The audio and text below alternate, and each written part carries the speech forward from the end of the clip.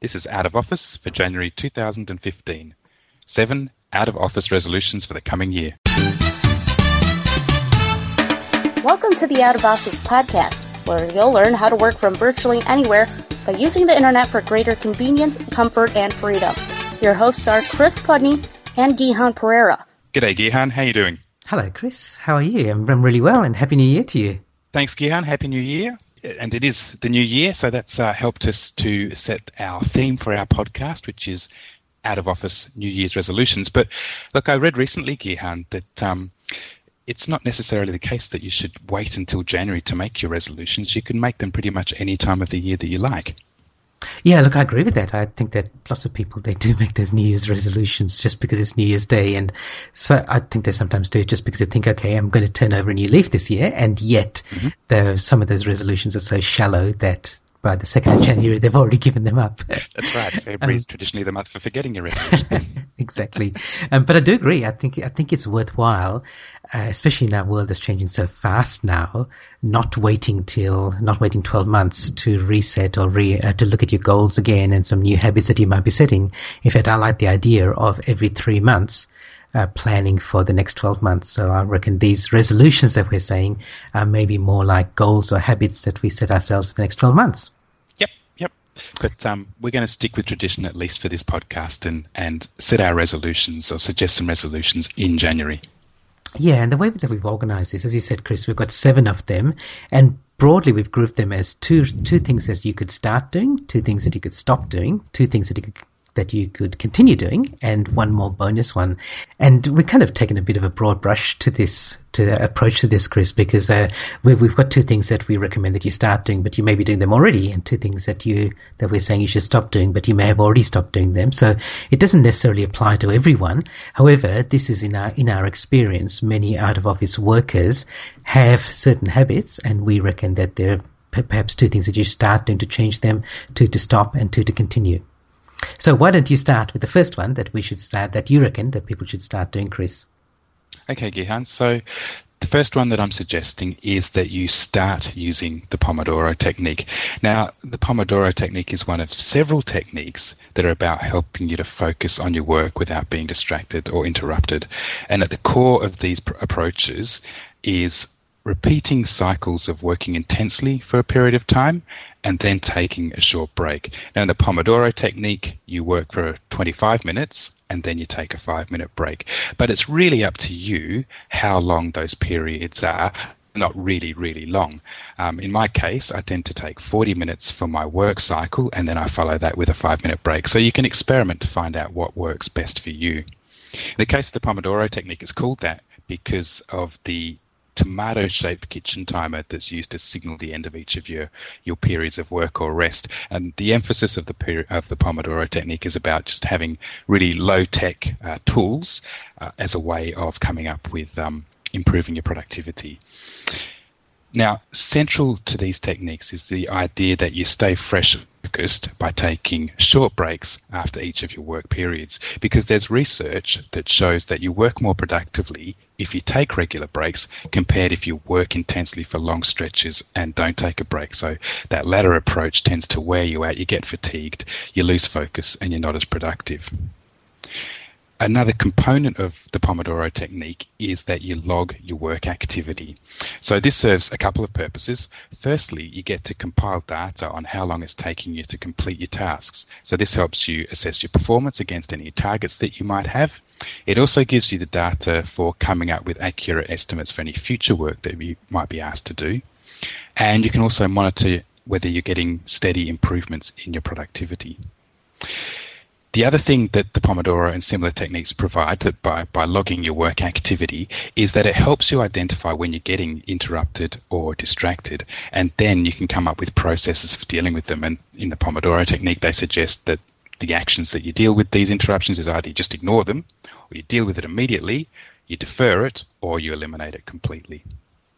Yeah, one other benefit that I get from using the Pomodoro technique, Chris, is that it gives me a finish time to a task. So especially, I find it especially useful for big tasks. So I've been doing a lot of writing over the last couple of months, and to write a chapter might take much more than 25 minutes or 40 minutes. So it's a sort of task that I might put off until I feel that I've got enough time to complete it. However, with the Pomodoro technique, where I set and I do the same as you, I set 40-minute intervals. I set the timer for 40 minutes and I just write during that time, knowing that it doesn't matter where I get up to at the end of the 40 minutes, I can just stop. So it kind of gives me smaller goals, even though they're kind of artificial goals, but that still keeps me motivated. Yeah, very good.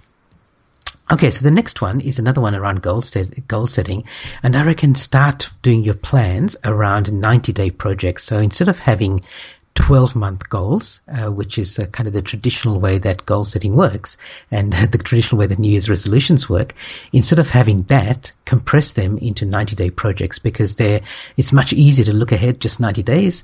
It's easier to get feedback along the way, and again, with our fast-moving world, there's less chance that your goalposts are going to be moved during 90 days. And I did this with my book writing project. I set aside 90 days to finish writing the first draft of my book. And I had a plan for each week, and I had a little spreadsheet showing how much I'd achieved along the way. And I finished that first draft. It's a very rough first draft, but that was my goal, to get to a first draft. And I finished that 2 weeks ahead of schedule. So I'm kind of going to do this with my other goals as well. So I've got other goals around my speaking business, around my membership site, even a personal fitness goal. Instead of setting aside 12-month goals, or instead of setting no goals at all, set 90-day projects or 3-month goals. And within those 90-day goals, Gihan, there's this idea of having an overarching theme as well that does sort of run for a year or even longer, so that the goals sort of feed into a particular theme that you might have chosen or selected for longer-term goal setting. I think that's right. I think if you can do that, I think that is a little bit of icing on the cake, Chris. So one of my clients and colleagues, he's decided that his theme for the year is us. So his theme is all about this. His year is going to be all about collaboration and partnership. So all his goals that he's going to have along the year are going to be somehow linked into that theme. And if you've got that and you can find something that energizes you, great. But even if you don't, I think it's worthwhile taking your projects, and if they're big projects, bringing them down into 90 days. And if they're little bits here and there, compile them into a 90-day goal or 90-day project. Okay, so work top down or bottom up. Yep. Okay, so the third resolution that we have is to stop distractions and interruptions. And recently we spoke about Dr. Heidi Grant Halvorson's book, 9 Things Successful People Do Differently. And Dr. Grant Halvorson advocates focusing on what it is you're going to do rather than what it is that you won't do, because there's some psychology research that suggests that people who focus on negation, so what they won't do, tend to perform more poorly than people who focus on a positive way of approaching things. And one of the tools that Dr. Grant Halvorson uses a lot is what she calls these if-then rules. So if or when a particular trigger occurs, then you perform a particular action or response. So I talked about using the Pomodoro technique or similar techniques earlier, and mentioned that a component of that is to record when you get interrupted or distracted. And this provides you with an opportunity to develop one of these if-then rules for handling these kinds of situations. So if a particular distraction or interruption occurs, that's the trigger, then some actions that you can perform are things like ignore it. So if someone's knocking on your door or ringing your doorbell, then just ignore it, continue working, and you can deal with it later. Or that's an alternative option, is to deal with it later. So if someone phones your landline, then let it go to messages and check your messages later. Or you can come up with an action that is going to eliminate it completely. So focusing on eliminating things. So one of the ways you can do that then is how you set up your workspace. So you can set up your workspace so that the potential for interruptions or distractions is eliminated, or at least minimized. And there are several ways you can do that. So for instance, where you choose your workspace to be, try and choose a quiet, separate room, preferably one that's got a door so you can shut out noise and interruptions. If you share a house with people, then inform your family, your housemates, that you've got certain working hours, and during those working hours you're not to be interrupted because you'll be working. Similarly, you'll have colleagues that you're working with, so inform them of the appropriate communications channels to use to contact you. So when it's appropriate to use email or instant messaging or phoning or whatever.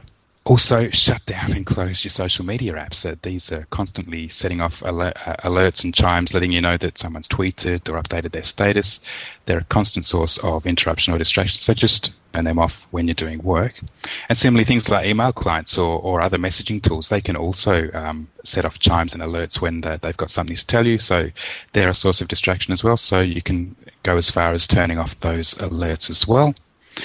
You can even take your landline off the hook or put your smartphone on silent, or you can even go to the extent of going completely offline and work in isolation if you need to. Okay, good. So distractions and interruptions lead very nicely into my next resolution that I recommend, Chris, which is stopping your overflowing inbox. So many people still have a major problem with email, and even if you do some of the things that you've just mentioned, Chris, like being able to work solidly on a task for a certain period of time, at the end of the task you get back and you find that there's a whole bunch of new email that's arrived, and it does cause a lot of stress and frustration for many people, not just out of office workers, but for many people. So I think one of my goals this year is I'm on a bit of a mission to help people get control of their email. And to do that, I recommend that you get to inbox zero. In other words, you've got nothing in your inbox. Obviously, email arrives in your inbox and you have to deal with it. But the idea is that once you open your inbox, you do something with that email and then suddenly you're back to zero again, so that you don't constantly have the stress of looking at an inbox which has got a whole bunch of email that you haven't actioned and some that you may not have even opened and read because you just don't have the time to do that. So I've got a process to help you get to inbox zero. So I'm going to share two things here. So one is a recommendation for how to get to inbox zero to start with, and then how to stay that way. So if you've already got a few hundred messages or sometimes a few thousand messages in your inbox, here's how you get to inbox zero. First, highlight every message in your inbox and delete it. Then you've done it. Inbox zero. Solved. Problem solved. So I'm only half joking here. So I reckon that is the first thing you should do. The first thing you should do is take everything in your inbox and then delete it. But it doesn't get deleted forever. What happens is it goes to trash. But you take that first step, so you get nothing in your inbox, then you go to your trash and have a quick look through all the messages that you deleted, and anything that you really, really, really think you need to keep, then you undelete it or move it out of the trash so it goes back into your inbox. Now, the reason you do it this way is that you're more likely to let more things go that way. So there may be old newsletters that you've just been saving up to read and you've just never got around to reading them. If you keep them in the inbox and only trash the things that you want to really delete, then those things might stay. Whereas if you trash them first and then go, do I really need that to read that, you're more likely to say no. So you're probably going to move fewer things back to your inbox that way. But don't leave them there. The next thing to do is to create a new folder. And so we're recording this in January 2015. So you might call this email from 2014, and you create that folder and then take all those emails that you've just undeleted and then move that into that 2014 folder. Now, you haven't lost anything. They're still there, but they're just out of your inbox. And you're no worse off than you were before. In fact, you're a lot better off because your inbox is empty. You've got rid of a whole bunch of stuff that you were never going to get around to read anyway, let's face it. And anything that you really needed is still there waiting for you to process later, but it's just not in your inbox. And then the process to keep your inbox empty, the key to this is you just separate your processing time, or you're quickly scanning your email from your processing time. So when you check your inbox and there's email there, then I reckon there's only two things you can do with any message. You can delete it if you don't want to keep it, or you can file it. That's all. You can only delete it or file it, and some of it's filing it for later. So I've got a folder called Today, which means that things that I know that I'm going to deal with later on today, then I will file that message from my inbox into my Today folder. Now, that could be as simple as something like somebody sends me an email and all I want to do is acknowledge them and send a thank you note. I never send a thank you note from the inbox. I never send it immediately. I file it in the Today folder, and then when I get around to it later, say I'm taking a break during one of my Pomodoro intervals, then I might go through that Today folder and then quickly reply to things. But the idea is that when I open up my inbox, I see the email sitting there, I get rid of it all, either by deleting it or filing it, then my inbox is back to zero, and then I get back to whatever I was doing before. Now, if a really urgent email comes in and I need to tackle it, that's fine. after I cleared out my inbox, I go to the Today folder and tackle that urgent email. So the idea is that you check your inbox, empty it out, and psychologically you feel really good about that you've got nothing sitting in your email inbox, and you can process that in your own time and according to your own priorities. Yes, Gihan, this is a really powerful technique. I use it too, and I can't emphasize how important it is.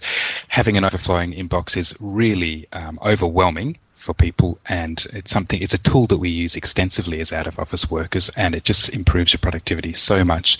If you've got a neat, tidy inbox that isn't overflowing, you can actually get work done. In fact, Tony Hsieh, who's the CEO of Zappos, that online shoe retailer, he created this concept called a yesterbox. So he has this rule that he never responds to any email on the day that he receives it.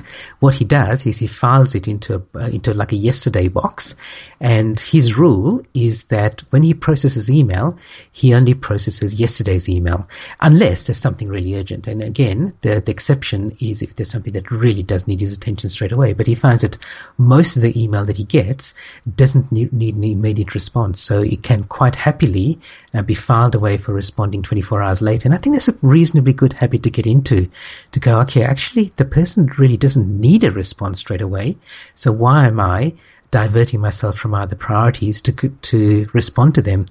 So even if you don't go that far, to that extreme, at least have the principle in mind that you've got your own priorities, and they should take precedence, they should take priority over other people's emails, provided you don't inconvenience other people by doing that.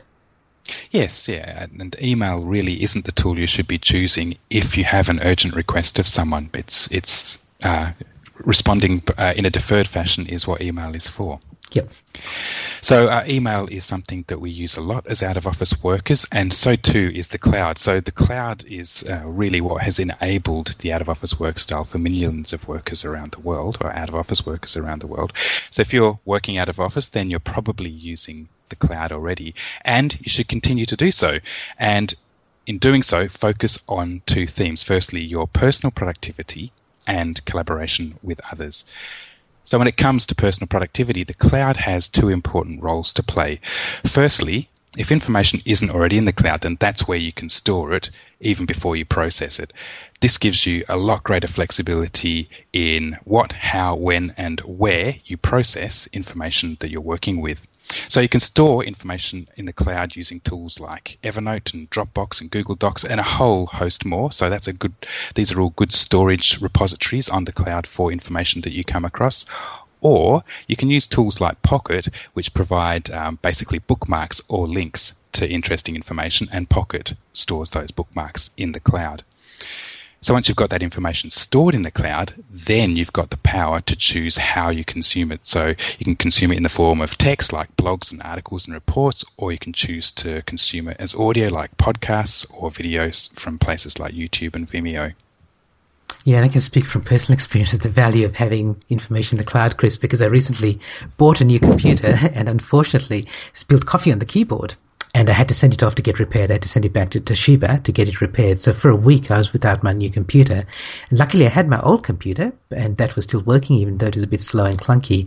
And I was pleasantly surprised at how easy it was just to switch back to that and use it for that week, because I had my Gmail in the cloud, I had my Evernote, all my notes in the cloud, I had my accounting software, Xero is now cloud-based.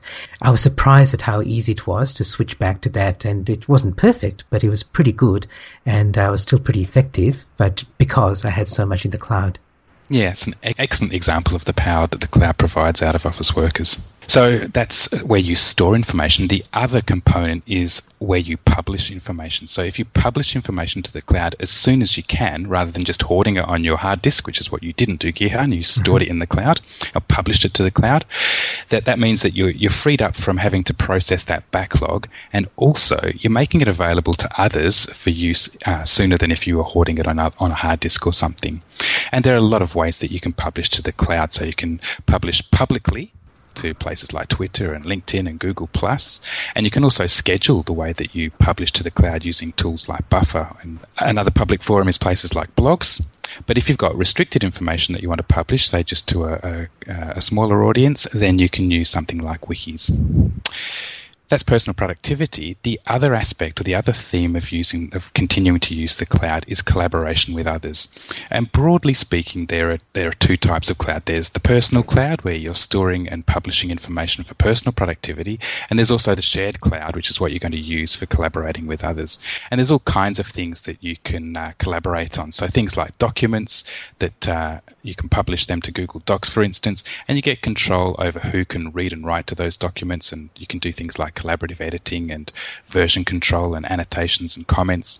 You can publish your calendar, and again, you can control who has visibility and what kinds of read and write permissions that your colleagues get. And there are clever tools like TimeBridge and Need to Meet that resolve those conflicts that you often get when you're trying to schedule meetings with lots of people who've got lots of constraints over their availability. And there are also cloud-based tools for online booking systems. So if you've got a business or a resource that relies on clients or customers booking that resource, then there are lots of tools online for enabling those booking systems.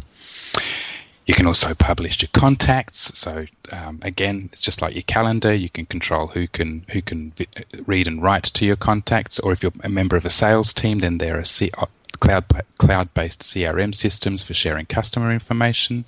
Gihan, you just mentioned Gmail. That's a cloud-based email platform. And then there's Google Apps allows you to actually share your cloud-based email with others. Then there are communication tools. So there's immediate tools where all of the participants are present at the same time. So things like Skype, which is what Gihan and I are using now, or Google Hangouts and GoToMeeting. And then there's deferred communications, cloud-based mechanisms like online forums and bulletin boards. And finally, there are things like productivity tools, so tools like Basecamp for project management, and Jira and Track and Bugzilla for online or cloud-based ticketing systems. Yeah, great. And I think the other thing we should probably say is that the things that we've talked about are probably the most common cloud-based tools at the moment, but there are always new tools coming out. So just keep abreast of whatever's new and just try a few things, and you might find that one of them is more effective than what you're currently using. Absolutely. Okay, so the next thing is a thing that I think you should continue doing, especially if you're an out-of-office worker, is to continue to build your profile. And of course, this is true for anybody, whether it's your internal profile within your organization or your external profile to build your authority online. But I think it's especially true for out-of-office workers because it's so easy if your organization doesn't really embrace out-of-office work, if it kind of just tolerates it or accepts it, then it's so easy for you as an out-of-office worker to be forgotten or ignored unless you've got a really proactive boss who really looks out for you and takes care of you and thinks about some of the disadvantages you have because you're not in the office all the time. So it's a little bit like out of sight, out of mind. So you have to take responsibility for your own growth and your own profile and your own career development. So, for example, as an out-of-office worker, take responsibility for things like just participating, especially online. So there may be online forums or wikis or online meetings that you can attend and participate in. So make an effort to do that. Take that one step further and even volunteer to present. So there are possibly opportunities for you to lead meetings or to make presentations within meetings, to write blog posts and articles for your internal blog, to write an article for your organization's newsletter. Just do that because it gets your name seen, and you may need to do that more than other people do because they don't see you in other ways. And this is all kind of taking leadership opportunities, and even create leadership opportunities if you can. So you might choose to set up some sort of working group and volunteer to do that because you think it's useful, but also by you doing that, you're seen as somebody who takes initiative. If there are online forums or online wikis, you might choose to be a moderator of that forum or that wiki. Again, to be useful, that's the first part. But secondly, it's a little bit self-serving as well because it does serve you to show your face, even if it's a virtual face. And then looking at your own development, looking at your own career development, look for courses. There may be online courses or offline courses that you'd like to attend and ask your boss to send you to them. Now, you may think, well, that's going to happen anyway, and everyone has to do that. And again, that's true. But it may be that people who are in the office get sent to courses that are held on site or close to site, but they forget about you because you're out of office, and so you get excluded from that, or you're expected to do your own growth and development. And so if that's the case, then take responsibility for that. And it may be offline courses that you want to do, but they're in your location and they may not be anywhere near where the office is. Ask for a mentor. So look for mentoring opportunities in both ways. So look for mentors that you would like within the organization or maybe even outside it, and then offer to be a mentor. So even if you're a junior person in the organization, just recognize that you might have certain skills that other people don't, like online collaboration and maybe working while traveling and maybe using social media and online platforms. And you may be able to mentor other people in the organization who don't have those sort of skills. So look at mentoring as a two-way street, that you can look for mentors, and you should do that, but also look for opportunities to mentor other people. And this is all part of your network. So look at ways that you can use your external network to add value to your work. So in other words, there may be people that you communicate with in online forums where you can, without breaching confidentiality, actually ask them for help. Ask them for help for work-related tasks, and they'll be quite happy to help you. For example, you might be a member of a LinkedIn group, and those people might be able to help you answer a work-related question as much as, or maybe sometimes better than, your internal team. And also look at ways that you can turn it the other way around. Let's say the LinkedIn group example again. Are there ways that somebody in your LinkedIn group wants help that you can bring not just your expertise, but also the weight of the whole organization? So all of these things are looking at ways of you as an out-of-office worker taking responsibility for building your own profile and growing your own career, in addition to what the organization does. Very good, Gihan. So we mentioned at the start that we would have a 7th bonus resolution, and I guess it's also a continue one, Gihan. It's continue to grow and learn as an out-of-office worker, and it's an opportunity for us to provide a shameless plug for our book. One of the ways that you can continue to grow and learn is to read books about working out of office and telecommuting. So there's our own book at outofofficebook.com, and you can buy the ebook version there. And we also have a blog there where we post interesting links to articles about telecommuting and working out of office. And there's also episodes devoted to each of our podcast episodes. And previously, we've reviewed a few other books that relate to out-of-office work. You can find that in the archives of the blog. And we point to many other resources that can help you grow and learn as an out-of-office worker. Is there anything else you can add, Gihan? Well, I was just going to reinforce what you said, Chris, not just to be self-promotional, but because most of the things that we publish to our blog, apart from these podcast episodes, most of the things that we publish to the blog are actually links to other resources. So it's a really good place, a really good hub if you want to start off to find out more about working out of office, or maybe even managing people who are out of office workers. So I'd highly recommend that. Just go to outofofficebook.com. And if you've got any questions for us, if you'd like to contact us, you can also leave comments on the blog. So if, we're happy to answer your questions and provide guidance through that blog as well. Yeah, absolutely. So we'll be back in a month's time with another episode of the Out of Office podcast. So it remains for me to thank you, Gihan, for your time and insight and sharing that with us today. And I'll speak to you again next month. Great. Thanks very much, Chris. Bye for now.